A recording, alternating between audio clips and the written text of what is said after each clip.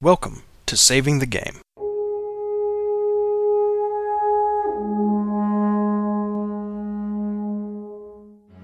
This is episode 65, Non-Human Characters, recorded Thursday, June 25th of 2015, with your hosts, Grant and Peter.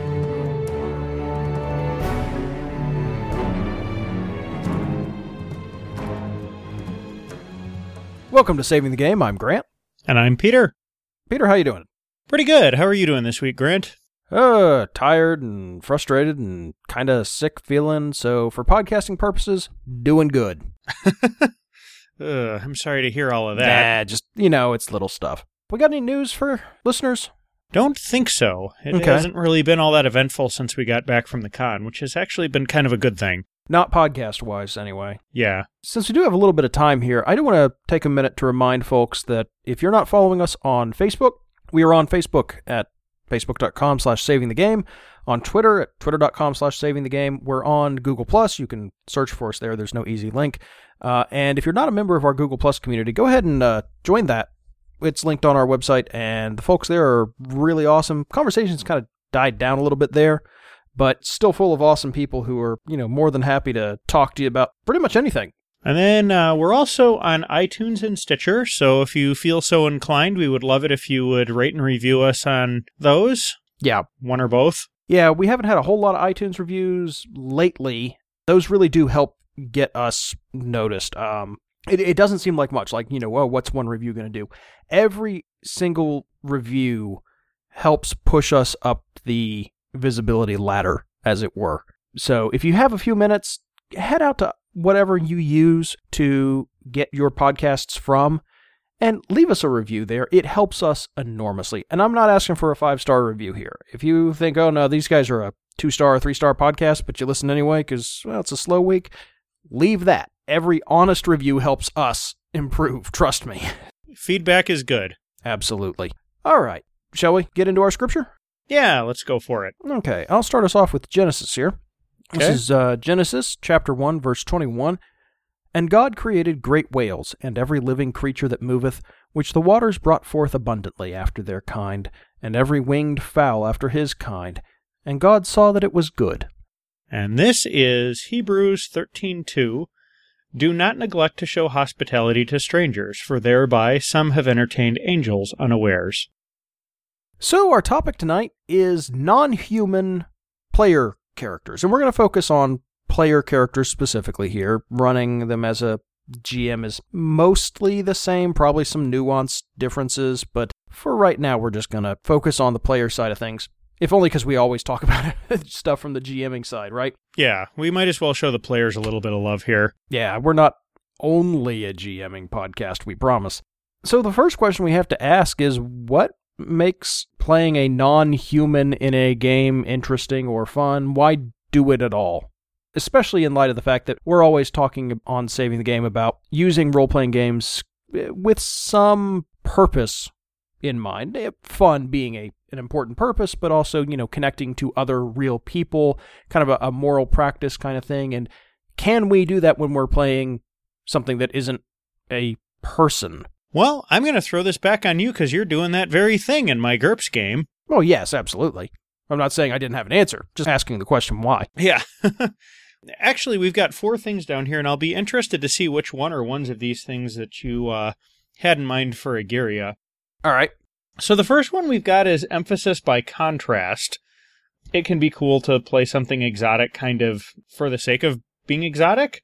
Yeah. I think also sometimes if you're trying to explore a certain concept, just by virtue of being a different kind of character, often you can throw those things into sharp relief. If there's a particular concept you want to explore, then having a character who is really focused on that or is very, very different in such a way that it really emphasizes that is a good way to go about it. Yeah. I mean, it can just be fun and cool, and it can be nice as a change of pace, too.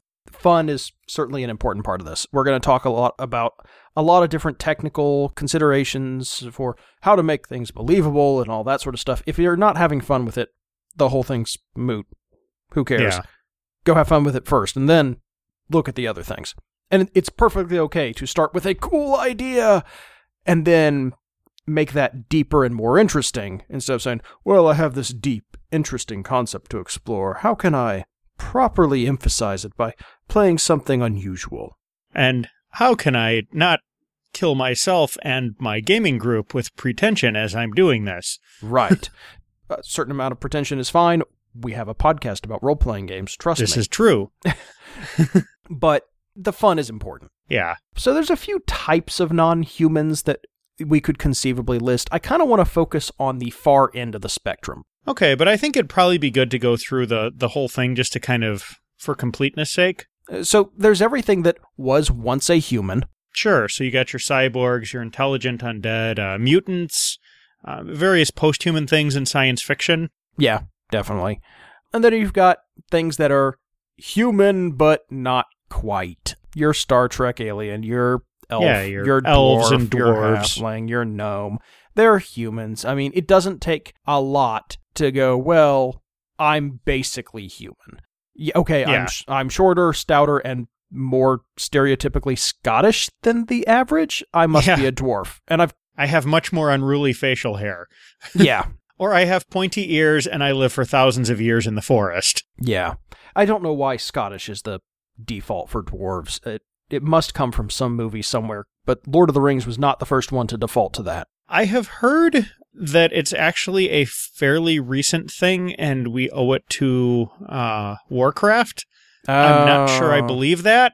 No, I'm pretty sure I heard Scottish dwarves before Warcraft was a thing, but yeah, I could be wrong too. It could be a video game thing, but I could see the Warcraft thing because we all played a lot of that. Yeah. And those dwarves were very, very Scottish. Yeah. Who knows? Maybe like Baldur's Gate or something. Could be. Anyway, any of those things, those are basically humans. You'll want to take some of these thoughts into consideration. In many cases, if you're playing a game, this stuff has been set out for you already, but give it some thought. Then we're getting into the more interesting stuff. Yeah. Anthropomorphized, but clearly non-human creatures. And here we're talking the Disney-esque fox walking around on its hind legs with its... Or even the Rescue Aid Society mice and stuff from the Rescuers movies. Sure. Any of your traditional fantasy beast folk, anything like that, where it's clearly human-like, but it is also visibly impossible to confuse with a human, and should generally not really act like a human. The Disney-style thing is kind of a special case if you're in a everything is animals world, but if, you've got your average human working alongside a average upright 6-foot rabbit who wears clothes, what's different? I mean, is the humor in that it's perfectly normal? Okay, fine. Otherwise, this is wild and crazy. You'll need to put some thought into it. Androids, golems, and other artificial things, I think, really fall into this category. Yeah, I would put C-3PO and Data into this in particular. And you were asking where my artificial intelligence character falls in. This is kind of where it falls into these categories, because it's clearly non-human. It in no way presents itself as human, except that it has certain human traits that it really tries to play up. Right. This is things that aren't human, but are concerned with the human experience in some ways, or at least sometimes, I should say. Right. This is what puts Data and your player character in the GURPS game in this category as opposed to the last one that we'll get to. At the far end of this scale, there's the barely anthropomorphized creatures, where you're essentially playing animals. Werewolf, you could play humans who became werewolves, or wolves who became werewolves. And if you were playing the wolf who became a werewolf, you were supposed to have this very wolfy sort of perspective on things. Yeah, this is the Crimson Fangs and the Get of Fenris from Werewolf the Apocalypse, right? Well, pretty sure those are the two clans. It's not a clan thing. It's a thing across all the clans where they all. Yeah, I know it is, but I think those two were either. Yeah, those were the ones that heavily drew from it. I didn't play much werewolf. My wife had a werewolf character in our mage game. That's all I remember. Played much of it. I've read some of the books, though, and I'm just trying to remember what... That's fair. Honestly, I think the best example of this is probably Bunnies and Burrows, which is essentially a Watership Down RPG. Yeah, where you're playing regular rabbits that happen to think like humans, sort of, but right. still have all the rabbit fear and stuff. Yeah, maybe a little more relatable. The Rats of Nim. You've got creatures dealing with creature problems. My house that I've made in this cinder block is going to be destroyed. Well, I've got to deal with that. Or the cat is coming. Yeah. On the really anthropomorphized end of things, who cares about the cat? You're a walking, talking dog who's going to work in a suit and tie. But when you're playing essentially animals with kind of human character, the cat's a big deal, or the owl, or... Yeah, and I mean, this can be... the hyenas. Mouse guardy territory, kind of between the last category and this one, where it's like, you're the size of a mouse, you're as vulnerable as a mouse, your world is full of snakes and badgers and other things that can just mop the floor with you. Yeah. But you're trying to maintain a society. It might be as simple as, is there tool use or not? Yeah. You know, there's a big break between those sets of characters. And I think opposable thumbs or not, and bipedal stature or not. Yeah. To get away from that for a little bit, you've got dualistic characters. We talked about werewolves before. Yeah, I would also throw Jekyll and Hyde characters into here. If you want to get a little more controversial, things that are sharing the same body. Mm-hmm. So, you know, if you've got some kind of a weird possessing entity or something like that, that would certainly apply here. Yeah, that's mostly going to probably be the human-like non-human, but in the case when they really let that other come out, you're going to switch to the other pretty sharply, and the contrast between those is part of the fun of the character that you're playing or the story that you're telling, so... Right. Worth thinking about, because you're going to be kind of doing both of these things, and the bleed between the two is something you'll want to explore. And lastly, my favorite end of things, the completely inhuman side of things. You know, your extraterrestrials that have no concept of human history, morality, etc. Completely artificial creatures. Dragons, tree folk, living rocks. Yep. You know that story in every generic fantasy world where the dwarf went up and spoke to the stone? The stone would be this end of things. Oh, yeah. Extraplanar things like demons and devils in D&D, you know, those tend to be a little more human-ish, but if you really want to play up that inhuman nature, that's a great way to go about it. Well, I mean, to be a little controversial here, heck, even the way angels are sometimes described in Scripture. I think that's probably less controversial, honestly, because that's kind of the whole point, is that these are something other. Every time an angel appears, the first words that they speak is, "Do not be afraid." Yeah, because the first reaction is pants-wetting terror. Or some sort of fear, absolutely. Fear and awe. There's a wonderful description from C.S. Lewis's Space Trilogy of when an angel shows up. And it doesn't show up to, you know, do anything except deliver information. It's a messenger. This character's meeting with kind of people in the know, and all of a sudden this angel shows up. And they are at first convinced that this pillar of light that appears is off-center, like it's not oriented correctly. And then their perspective shifts because it has to. The presence is so overwhelming, and they realize that the entire universe that they have lived in is off-center, and this thing is the only thing perfectly oriented to the proper way that the universe is and should be. It's the only thing that knows which way is up and down in the universe. And so it's this idea that it's so fundamental and elemental, everything else is off kilter because only this thing is right. It's this really cool description. I'm really not doing it justice, but it's this idea that all of a sudden your perspective has to break down when you see something like this, because it's from something else and it's so much more. It's kind of the good end of Lovecraft's character's reaction to the things that he writes about. It's a very similar, overwhelming kind of response. Yes, you know, instead of, you know, the horror of the absence of God that kind of suffuses Lovecraft, you have all of a sudden this... The wonder of the presence of God? Well, or of a messenger, where it's, oh, wow, okay, everything just reoriented around this more fundamental thing.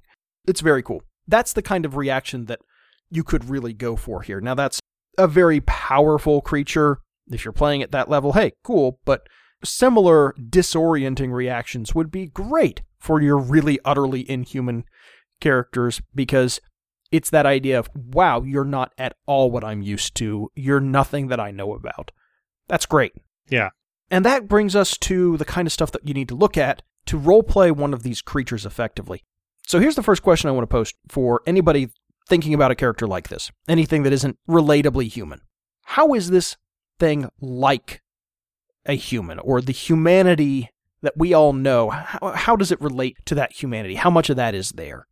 And it's not just a quantity thing, but it's also which particular qualities. Let's go ahead and use Agiria as the example for this, because I think she's a very convenient one. So let me recap real quick. Agiria is a character that I am playing in our very off-again, on-again GURPS sci-fi, little bit XCOM-y kind of game. Yeah, the GURPS game that happens when we're not all busy adulting, which unfortunately is about 90% of the time these days. Yeah, it took a year-long break. Yeah. It was one of those. It's just whenever we can pull it off. But, yeah, so Agiria's my character in that, and this is a artificial intelligence who exists in a large bank of servers on a boat somewhere, and has different tools to interact with the world when the rest of the team that she's with is going on missions. And so when we're talking about an artificial intelligence, this can be creepily inhuman or pretty much indistinguishable from a human. And I'm going for a little more on the human side of things, probably more on the human side of things, because there's a lot of friendly conversation. Yeah. With the group of friends we have, we're not going to not joke with each other, so we can do that sort of thing. I'm going for this warm human female voice rather than this cold artificial other. This is much more Edie than Hal. Yeah, very much so.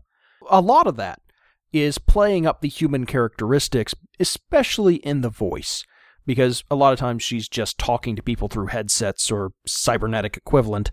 When she has a visual appearance, on a monitor and a holographic projector or anything like that, it's a humanoid projection, Cortana with clothes. Yeah, specifically Roman garb, right? Yeah, but that's just characterization. But that idea of connecting to human history is definitely some of it. Going after relatable human... Touchstones? Touchstones, yeah, that's a good word for it. They have a certain symbolism and they get certain responses, but those are human responses that the character is trying to play off of. And I, as the player, am trying to set up for the other characters to react to. Now, of course, there's also a lot of differences. For example, when she appears, she's never appearing as human, even on a monitor. Even when she shows up on a computer screen, there's no mistaking her for an actual human. Right. We're talking about a blue-skinned construct. Like, it is very obviously a construct. She's working in multiple places at once, and that's a big difference, is she can multitask in ways that humans simply cannot. Yeah, and this is getting into how is she different from the humanity we know, by the way. Right. That ability to truly multitask, to be working in multiple places simultaneously, especially through various different remote agents, matters a lot. I could very easily say, yeah, I'm going to take control of this little flying drone thing and go scout around, send that out and then get it to report back. And while you're doing that, screw up the credit card processing for the FBI agents at the airport? Yeah, things like that. Which is something that actually happened in-game? Yeah, I was kind of proud of that one. It was a nice, non-hostile way to slow down a third party who we didn't want investigating. It worked out great. Yeah. In the grand scheme of things, this is not unrelatably human. These are things that we could kind of want to do in some cases. We've all used forum avatars before. The idea of having an avatar that doesn't look human is perfectly normal at this point. Well, and having an online identity that isn't the same as your physical world one is pretty normal too. Although I still find it strange when somebody walks up and calls me Time Spike to my face in physical space. That still strikes me as weird. Really? I got used to it very quickly, although I've kind of dumped my old moniker in favor of the STG Grant one because I'm trying to emphasize the podcast, and it helps having one noticeable identity. So there you go. Anyway, you've got to really look at the things that make this character different, and I would say play those up some. And I've not done that with Agiria, but we've also only had like 2-3 sessions, so not a lot of time for that yet. You'll get a chance to, it just hasn't happened yet. Yeah. And then you've got to say, what has made this character the way it is? Now, this could be anything from an artificial intelligence that has been created to an artificial intelligence that somebody else created and you guys have booted up and is now running rampant through cyberspace because it's alien. It could be an alien creature that just evolved that way. It could be something that was created wholesale. There's also a less cosmic approach to it, which is how did they come to be this particular character? And this is no different from any other character, but it's how did this character get these particular traits that make it unique in the world? My character's terrified of lightning. Yeah, because it's a server farm. It's a server farm. And yeah, it's well protected. I'm well protected in my car against lightning. I'm well protected in my office building against lightning. That doesn't make me any less terrified of lightning and thunder. Okay? Likewise, this artificial intelligence is well protected against lightning. Boats have to be because they're, by their very nature, the tallest thing on the ocean, at least in calm seas. Yeah. So, that's something that every large ship has to deal with. But that doesn't make it any less terrifying, and I'm going to kind of react to that. And that's a fun thing that, this is not inherent to the character, but I thought it was a cool approach and something a little humanizing. This idea that, we're all terrified of lightning strikes nearby, even the little cybernetic drone. Yeah. And then we have how does the character feel about their place in the world, which is a little more philosophical. And this is a lot of character motivation, but how do they feel about other creatures? If they are the only outstanding, different creature, like, as far as we know, there's only one artificial intelligence like Agiria, how do they feel about the rest of humanity? If there's a whole bunch of things like dwarves, then we're going to get into how do the dwarves feel about the elves and the humans and that sort of thing. And often that's well established, or it's easy to establish, but you'll still want to give it a little bit of thought because maybe you want it to be different in some cases and perfectly in line with the stereotypes in others. Well, and the answers for that are often thought of as kind of, predetermined, but they really aren't. If you look at the difference between the way that humans, elves, and dwarves relate to each other in the works of J.R.R. Tolkien, and then compare that to the way that they interrelate with each other in the works of Andrew Sapkowski, the guy who wrote the Witcher novels, that's radically different. There's kind of a friendly rivalry between Legolas and Gimli in Lord of the Rings, but they are absolutely on the same side, and they are friends even.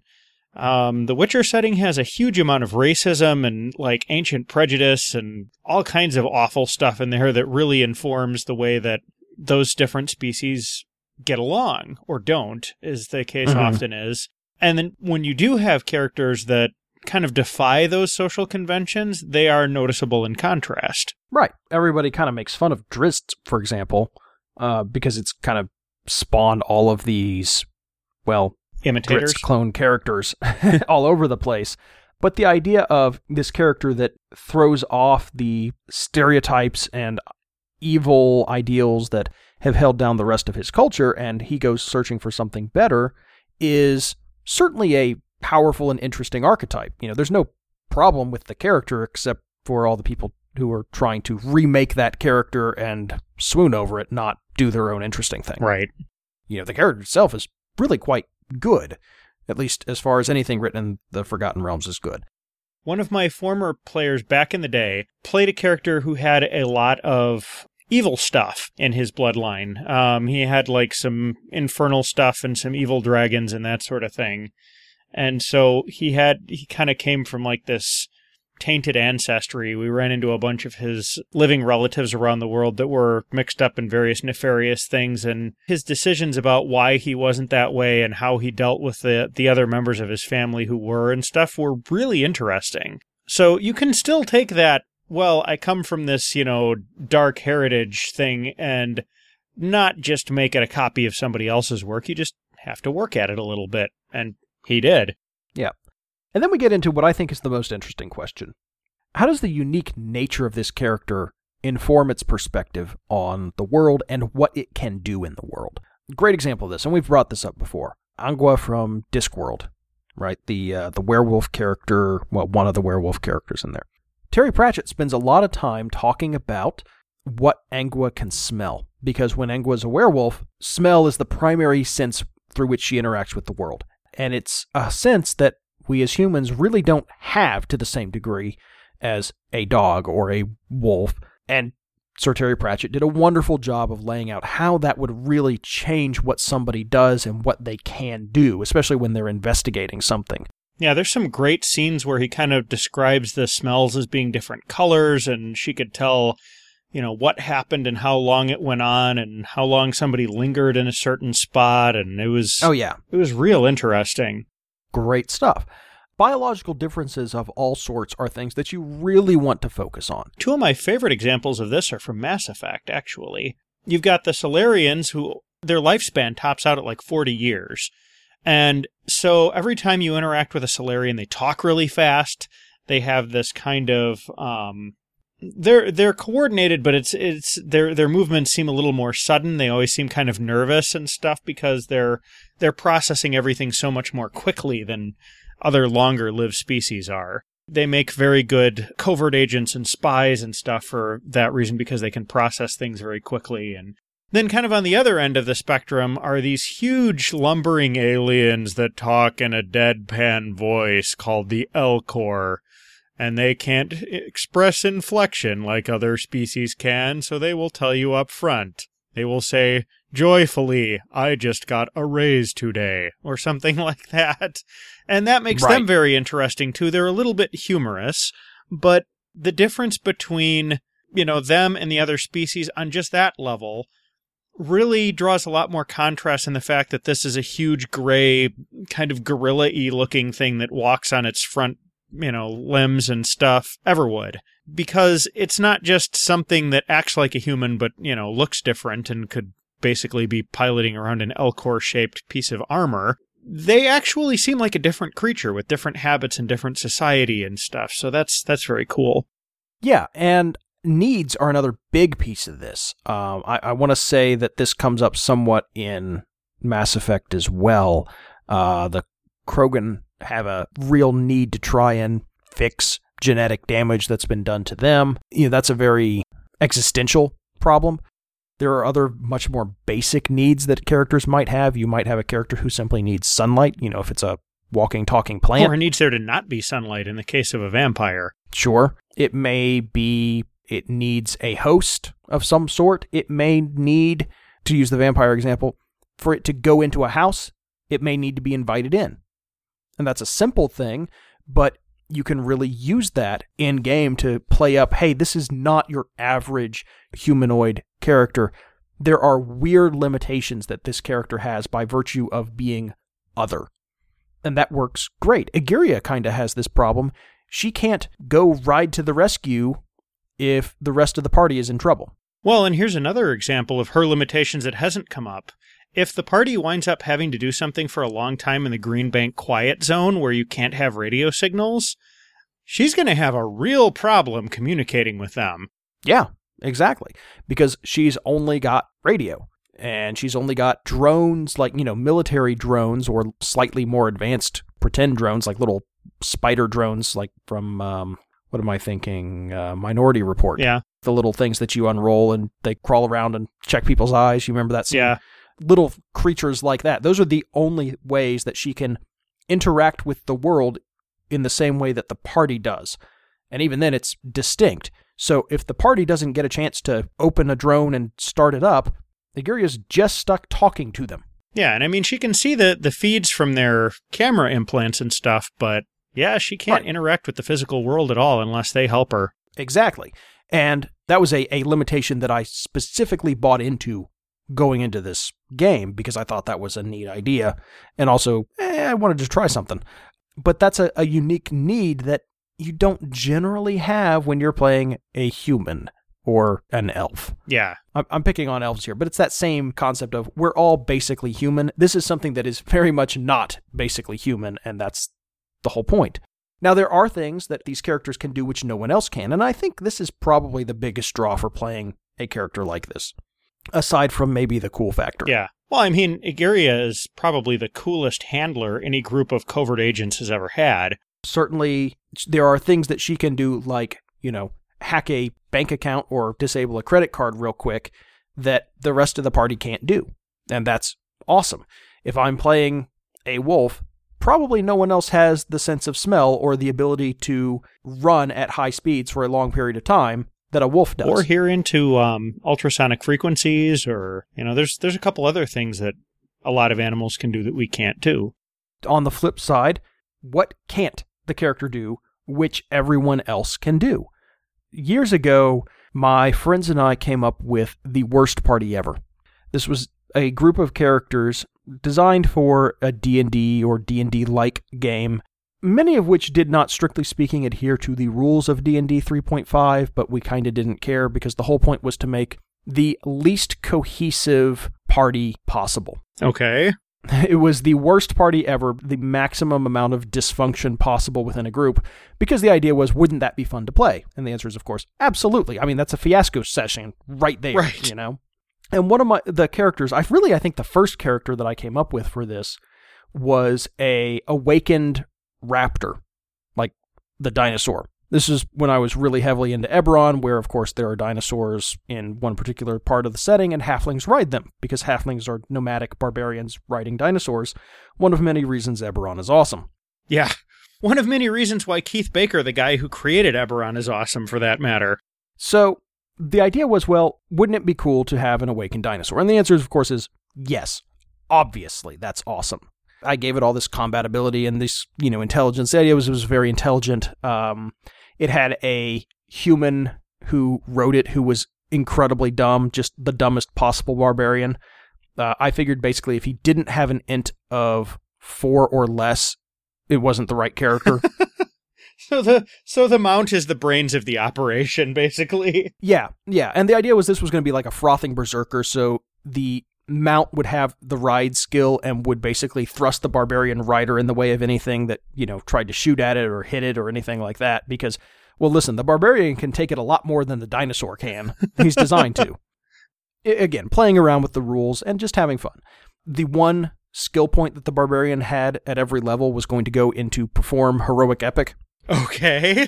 But you know what this character can't do? You know what this raptor can't do? He can't open doors, Jurassic Park notwithstanding. Okay. That level of basic interaction with the human world was going to be missing, and that was one of the reasons that this intelligent raptor would suffer to have this stinky, terrible, loud, violent barbarian halfling riding around all the time, because it can open doors with much cajoling and promises of hunting later and that sort of thing. But it's the idea that here's this very intelligent creature stuck in a terrible, terrifying body with no hands. There are things that this character can do which nobody else Why could am I do. picturing this raptor with a British accent? More violent New York accent, actually, but yeah, either works. It's not a refined character, it's just pretty smart. Gotcha. But it can't open doors. It can't use utensils. It can't walk down the street without Daniel causing terror. This is Daniel Day-Lewis's character from Gangs of New York, but a raptor. Yeah, kinda. Just that idea of there are plenty of things that this character can do which are awesome, and there are basic things that this character cannot do that the rest of the party has to help it with. We talked about some of these problems that Agiria has. It's the same idea. Those limitations are just as interesting, maybe more interesting, than the things that make your character cool and awesome. The things which you fall down and struggle with are where a lot of the story comes from. The cool awesome is how you resolve that story. Well, but it's not the source. For just a real quick little anecdote, what comes to mind here is the T-Rex from Meet the Robinsons. Why are you not seizing the boy? I have a big head and little arms. We never saw that movie. Chrissy and I quote that line all the time. Yeah. Chrissy has a workout shirt that is a T-Rex trying to do push-ups, and it's the T-Rex looking sad while it's propped up on its head and legs with its little arms dangling down trying to reach the floor. And it's kind of adorable, and also like, aw, poor T-Rex, it can't work out like Chrissy can. You know, that happens. So that basic idea, I think, is something that you really want to play up. You can really munchkin it and try and find ways around it, but I think if you step boldly forward and grab that weakness and problem with both hands and say, look, here's a cool thing that gets me story time and lets me interact with the other characters in the party in a cooperative way, hey, that's awesome. Well, and I think if Agiria was out in a state-of-the-art robot body instead of interacting through satellites, drones, and comlinks, she would just be this overpowering force that nobody else in the party could, she would basically obviate the rest of the party. Oh yeah, I mean there's always a give and take, right? But I think the give is important, because if you're trying to take everything, and this goes exactly to what you were saying. I'm agreeing with you here. But if you're not giving anything in your exotic character aspects, well, then all you're doing is taking, and in this case, you're taking the fun and the spotlight time of the rest of the people at the table. I think you're absolutely right. And kind of related to that idea of everyone else at the table, there's a final question that I think you need to ask about this character, which is why this non-human character, this really out there character, is associating with the other characters in the first place. Maybe you're one of a group of outcasts and misfits. That's perfectly valid. I think we've all kind of played that character or read stories like that. You put all the weird in one group and let them go do their thing. Cool. Likewise, you could be the one character who brings something to this group of other characters that, aren't that weird, that they really need, but also is there to kind of be a foil and a contrast. This is Spock in Star Trek. Spock is a foil character. That's what he's for. He and Kirk play off each other and emphasize each other's strengths and weaknesses. That's the whole point.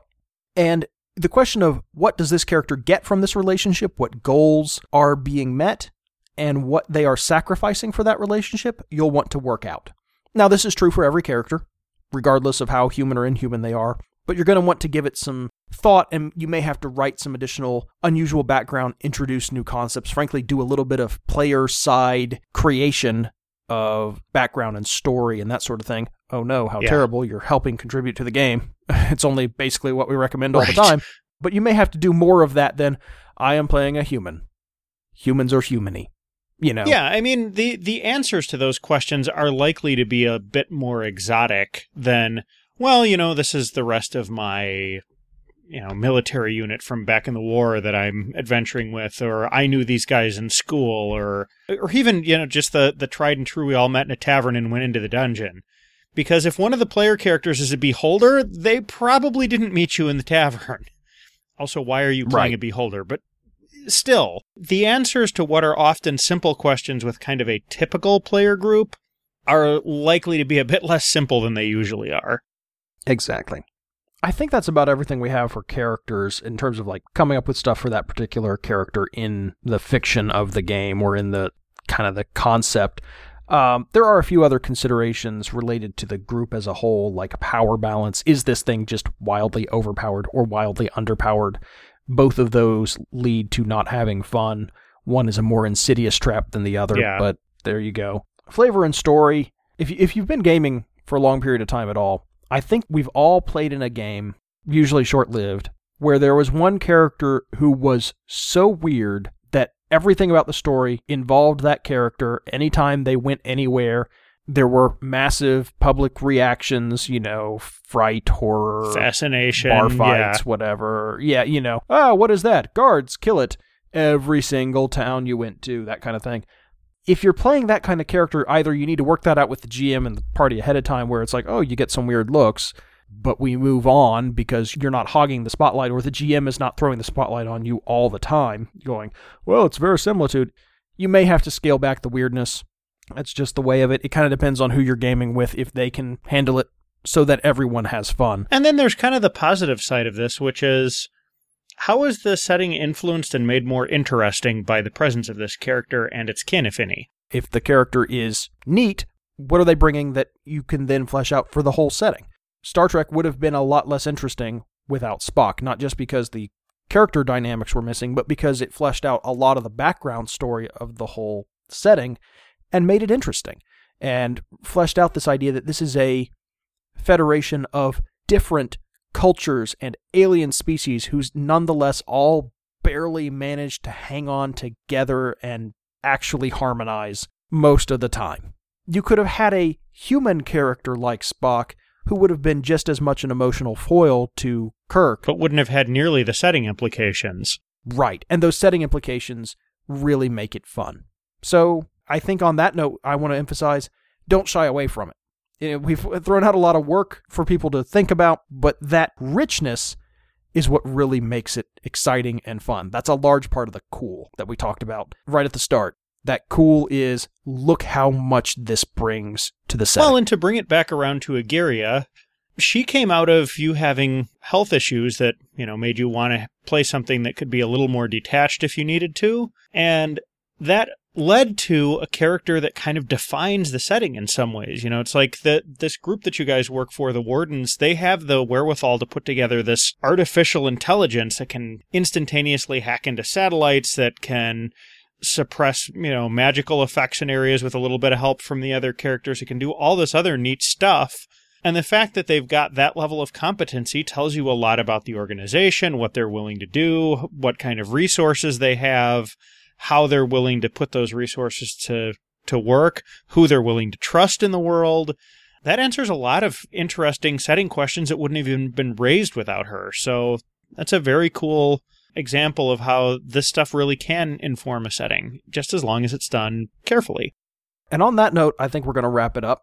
I don't have a whole lot more to say, and I do kind of want to hear other people's thoughts before we try and delve too deeply into this one. I'm excited about next episode. That's going to be really cool. We're going to have a guest back on. I'm not going to spoil who it is, but it's somebody who we've had on before. And given that we've only had awesome people on this show... Yes, we'll let you all quiver with anticipation as to who it's going to be.